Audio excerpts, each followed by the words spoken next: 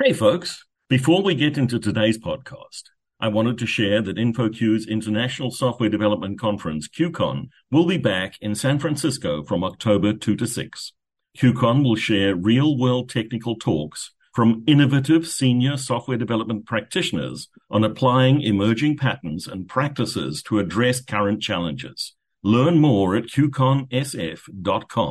We hope to see you there. Good day, folks. This is Shane Hastie for the InfoQ Engineering Culture Podcast. Today, I'm sitting down with Phil Alves. Phil, welcome. Thanks for taking the time to talk to us today. Oh, no problem. Thanks for having me. The place I like to start with my guests is, who's Phil? I'm an entrepreneur, a below-average software developer. I love to build products, and I have multiple companies in my career. And I also have hobbies. I love flying airplanes, and I love Brazilian Jiu-Jitsu. I'm Brazilian myself, even though I've been living in the United States for 10 plus years. Yeah, so that's kind of like me in a nutshell. So the reason we got together is some of the work you're doing on technical leaders be better coaches, coaching the people around them.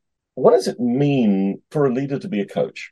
I like to make the differentiation between training and coaching. So training is usually a syllabus from A to B to C. We're teaching a topic. Coaching, it's more like we're talking to the person that we are coaching or mentoring. You're understanding where they are, and you're helping them with the problems that they have right now. It's a lot more customizable. I think sport knowledge works very well for building software. I see kind of like, let's say, the coach of an NBA team. He's there at the team. He's looking exactly what's happening right now, and he's bringing his players in and say, hey, do this different.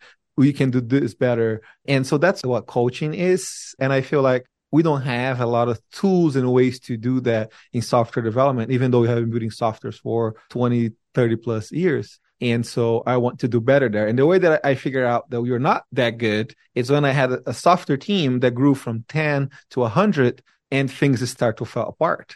Because when your team is small, it's very easy. Everyone is working together and you can kind of see. But when things grow and then you start adding people, just training won't do it. You need to graduate from training to coach.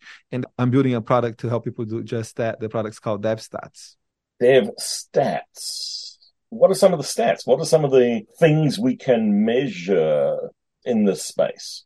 Yeah, so I like to start benchmarking like where your development team is against industry standards. The industry standards coming from research that were done by Google and Microsoft, like the Dorometric research, the SPACE framework. And the 6 numbers that I like the most, it's planning accuracy. How well are you planning? What's the percent of the things that we say we would do that you actually got done? And more important, where we want the number to be. Because if the number isn't 100%, there's a problem. Going back with our sport analogy, it means that you're going just for the layups. It means that you're not taking risks enough. So like, where should that number be? And good place for the number to be is like 80%.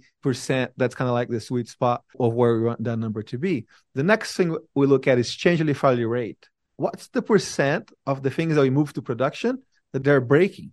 So we're looking at that and you're like, how well we're doing. And again, if things never break, it probably means they're moving too slow. So we want that below 10, 15%. And then we track that across teams and be like, okay, your change failure rate here is 5, here's 6. And that's what we look at. The next number of the 6 that are the main ones that I like to look at is cycle time. How long does it take from when we start working on something until when that code gets merged? The next one is deploy frequency. How frequent are you making deploys? Like the more efficient a team is, the more frequent they're going to deploy. Like high-performing teams, very high-performing teams like GitHub team, they're performing every single day. But like more realistically, if you are deploying every week, you're in a very good place. Then we look at code review size. That's one of my favorite numbers because that's about collaboration. And that's about making sure that we are not biting too much. So like how big is each piece of code that's going to code review? And is actually real code review happening? And we want that number like to be 400 lines of code max. And most times when people connect our tool to check where they are, they're like over 3,000 lines of code. There's no way a developer is going to be able to review 3,000 lines of code.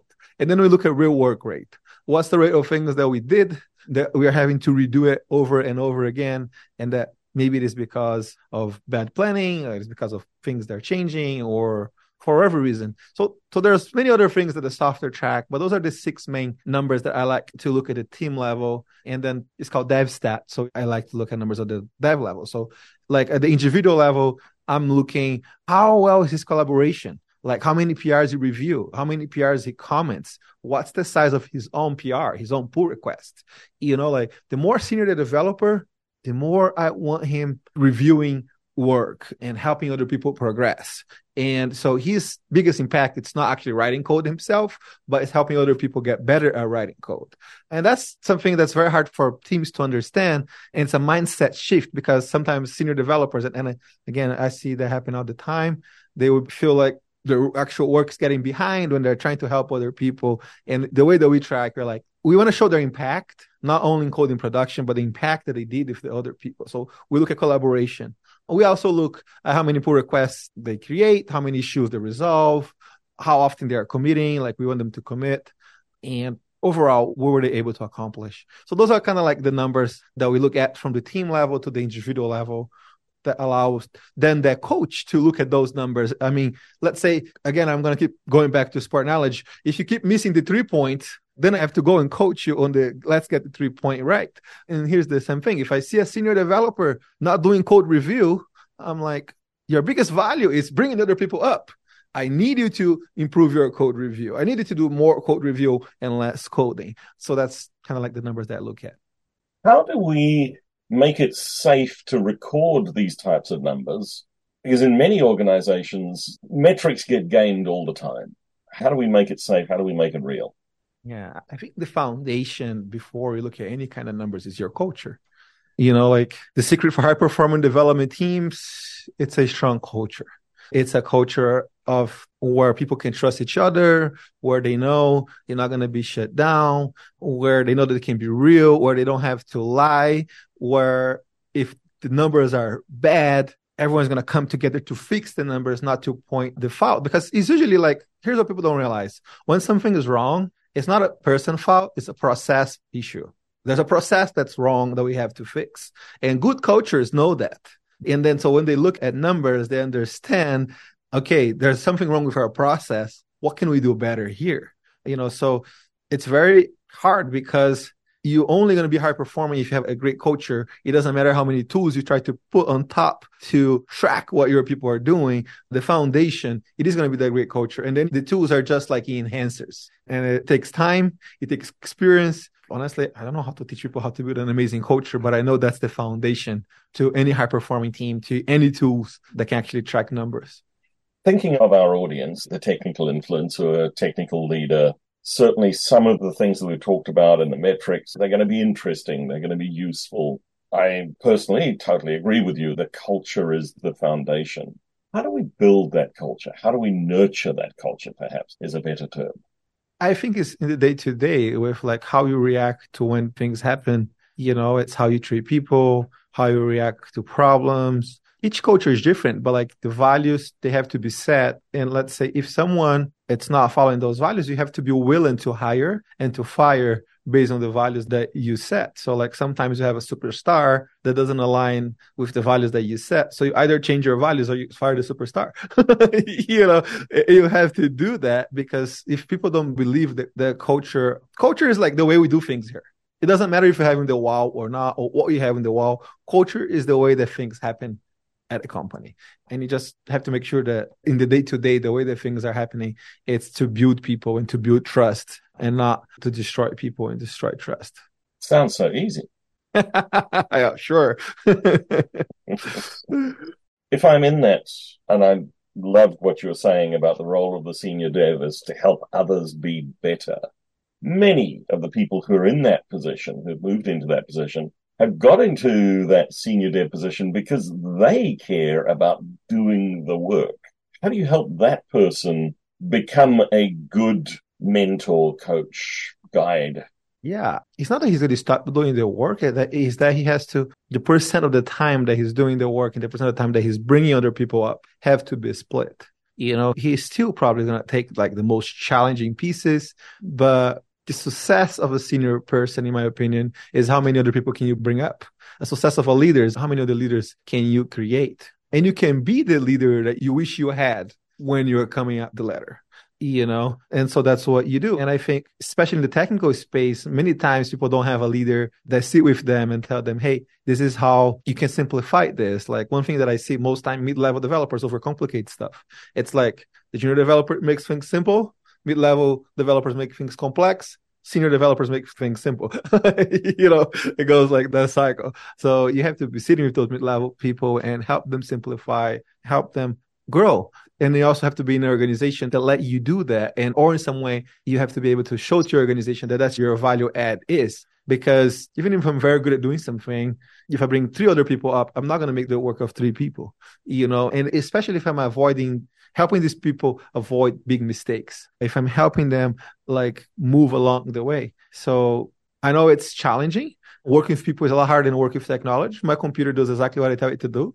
Even myself, I like to call myself a below average coder. When I'm coding, the computer does what I want it to do, but people don't. And so that's another skill to do it, So you have to develop that. But there's a lot of growth that come from that space and from being able to migrate a little bit more into the mentor and the coach. And that's kind of like, I feel like how you go from a senior engineer to a VP of engineer, because then the VP of engineer is like really that coach. And then I feel like you still have to be looking at pull request size. You still have to be looking at how codes were written. You still have to be helping with code review. And you have to be like there coaching your players. Something that you've been quoted as saying is moving from developer mindset to developer skill set, or building developer mindset and developer skill set. What do you mean by that? Well, you have to get in a place where you're not only writing software, but you are developing people. Developing software is a thing, but developing people is another thing. And I think if you can do the transition as a developer, you're going to grow a lot. And another thing is you can get from the place of writing software to influentiating software.